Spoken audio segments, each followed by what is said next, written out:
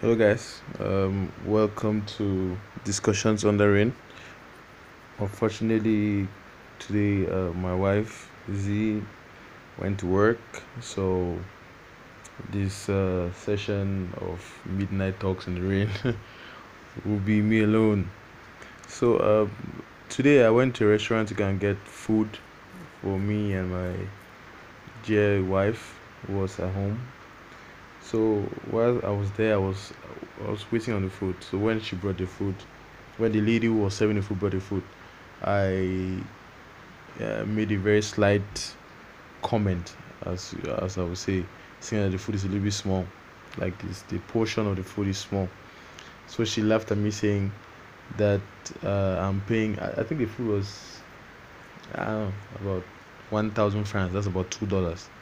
So it was like rice and a piece of chicken and some tomato sauce, all making it $2 per se.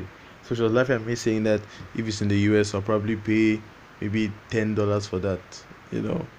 So we got into this very brief but quite interesting argument about why the food in the US will cost, maybe 5 times what it costs in Cameroon. So to her, she was looking at it like in a very direct means, you know. In Cameroon, it's $2, and in the US, it's $10. So, but I was trying to explain to her that no, it's not. That's not the case because in the US, you have the living standards are quite high, so like you cannot compare those two things at face value. You have to put the two things together. But she did not get it. We had a good, friendly, sweet little argument, and we parted ways. By the end of the day, she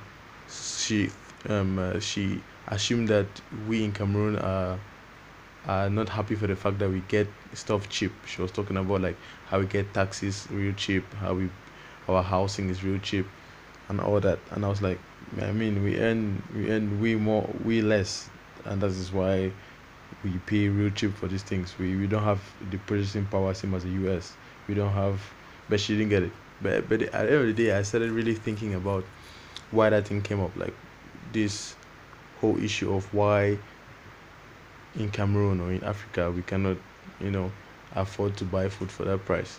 And it got me thinking, the first thing I just thought about was unemployment. So, like in the US right now, I know that the unemployment rate is very low. I think it's about 3 point something. In Cameroon or in Africa, the statistics are really shaky. So I cannot really determine which stats. There's some that will say is 30%, some will even say up to 70.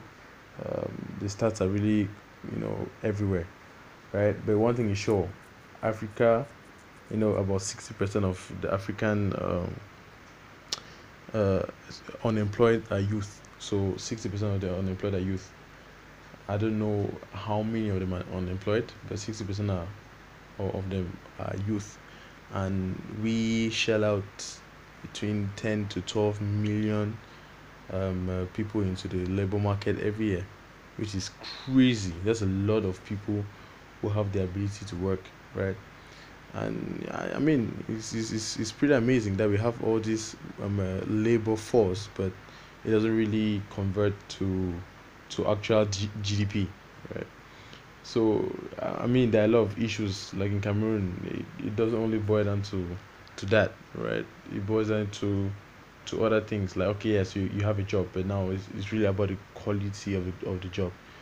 To me, I believe that there's a bigger problem with underemployment. So unemployment is where, let me say, for example, you have a degree in, I don't know, you have some university degree. By the end of the day, you're sweeping the road, or you're being a taxi driver. That's underemployment. It means that the skills you have, you are not able to find jobs for that skill. And I mean, I called a couple of my friends who are entrepreneurs,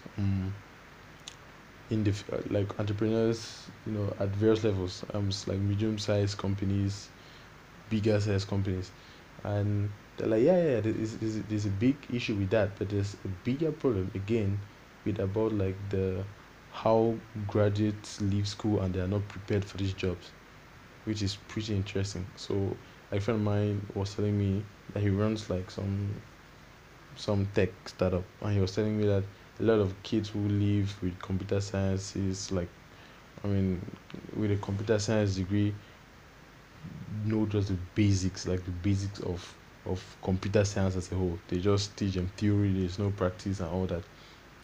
So you see that when you also an employer is also willing to employ you if you actually have the skills to do the job that he wants you to do. But now a lot of our education system does not train us enough, or it does not make us ready for the labor market. So a lot of us go and we're underqualified. I mean, we have the degrees, we call it the first degrees, we call it masters and PhDs and everything, but we are so underqualified. And in the end of the day, what happens? We are underemployed, or we don't even get employment at all. Again, talking about the issue of the quality of jobs, right? There's no use having a job. I mean, there's a use. At least you be able to eat, but the jobs are like really bad. Statistics says that about 70% of all jobs have very poor working conditions in Africa, which is also astoundingly crazy. And I mean, the reason as well we have, like, if you look at minimum wage, it is super low. Like in Cameroon, it's about 36,000 and some change, which in dollar terms will be something about $60. I mean, what I bought a meal today for $2. So if I were to eat, I mean, you can have cheaper meals. You can get cheaper meals for, I mean, $1. You can get, a meal for maybe 50 cents, maybe you can do. But imagine that if you're eating um dollar meals per day, at the end of the month, that's $15. That's You have $45 to play with. How much do you pay rent? What is your transport and all that? So that's it's not just in Cameroon. You see it everywhere. You see it in Nigeria.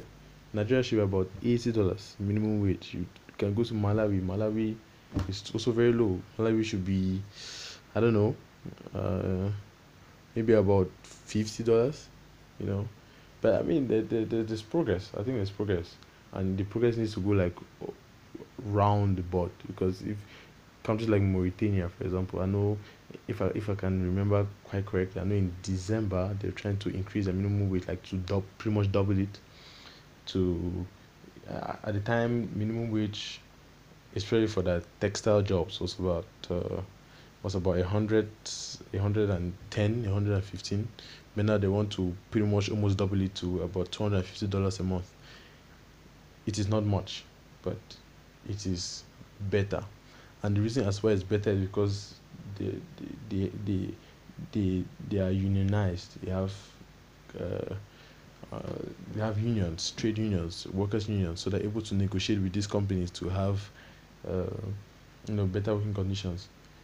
I mean, I don't know, I don't really know too much about the unemployment rate in Mauritius, but I know that unemployment rate and poor working conditions are directly directly related. So if you look at, like, the US, for example, during the Great Depression of the 1920s, 1930s, at the time, I mean, there was no way you could unionize, because I mean, there were millions of people outside waiting just to get your job. So you either take the the crappy work conditions and the crappy salary, or you go home and starve to death. So you see, so what happens is that a higher rate of unemployment is equals to very horrible working conditions. Which brings me to the other point of self-employment. So when they talk, I don't know if with these stats, if they actually do count the number of self-employed people. Um, like small petty traders, little entrepreneurs, who are just trying to hustle their way to get the next meal or two, the next paycheck. Doing small businesses here and there. I don't know if I don't know if they're considered employed or unemployed. You know, Statistics are, again, they're very quite they're very quite big when it comes to that. We don't know which is which. But with that, I don't know. I think that is another room for potential. That's a huge room for potential. Um, if people are able to. to create jobs for themselves. I mean, we need our governments to be able to create enabling environments for entrepreneurship to foster, because even the biggest economies today, if you go to even Germany, even go even to Korea, like what Korea did with Samsung, or you go to Japan, you go to China, you see that a lot of the development came from hardcore entrepreneurship, from hardcore, you know, stuff, and a lot of these guys got support from the government, from the local government, and we're seeing it already in Africa in one way or another. Like you see countries like Liberia and Zambia trying to really boost like their apprenticeship schemes, like tailoring and is it masonry or what, building. They're really trying to, like, vocational training. They're really trying to push. Countries are pushing. Egypt, Comoros, we're hearing every day. We're looking at countries like Cameroon, for example. I know a couple of years back, if I'm not mistaken, it should be 2008, where the government decided to try to create 25,000 jobs, like government jobs. I mean, it's not like uh, private sector jobs. I mean, that was good. I know even in Senegal, the president Macky Sall was saying that he wanted to create 30,000 jobs. I think it was 2015, and 2017 he was saying he was going to take up to 200,000 jobs. I don't know what's happening there, but you're seeing that there's the interest. Even the African Development Bank is trying to fund, like, this kind of projects all around Africa, to try to see how they can really boost entrepreneurship development, and give support and all that. And I mean, these things are great, but at the end of the day, that is why we cannot afford. That's why we cannot afford to buy food for $10, because we have serious job issues. And now, I mean, we have the opportunity. We have the opportunity. There's huge opportunity in Africa. Everywhere we go, we see opportunity.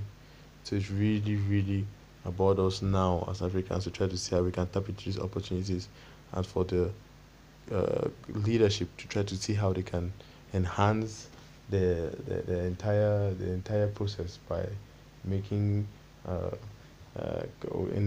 creating enabling environments for people to thrive, you know, and actually make sure that there's legislation and policies to make sure that employers don't rip off people. You know, if you go around, because there are no jobs, you see somebody work for 4, 5, 6 months without pay. But the employer, and it happens a lot with small and medium sized enterprises throughout Africa. I've been to several places, and you hear the same problem. I decided to quit because I was not paid for 4 months. But he expects you to come to work every day. He doesn't pay you overtime, or she doesn't pay you overtime. And I mean, it's a huge form of slavery, which is quite interesting.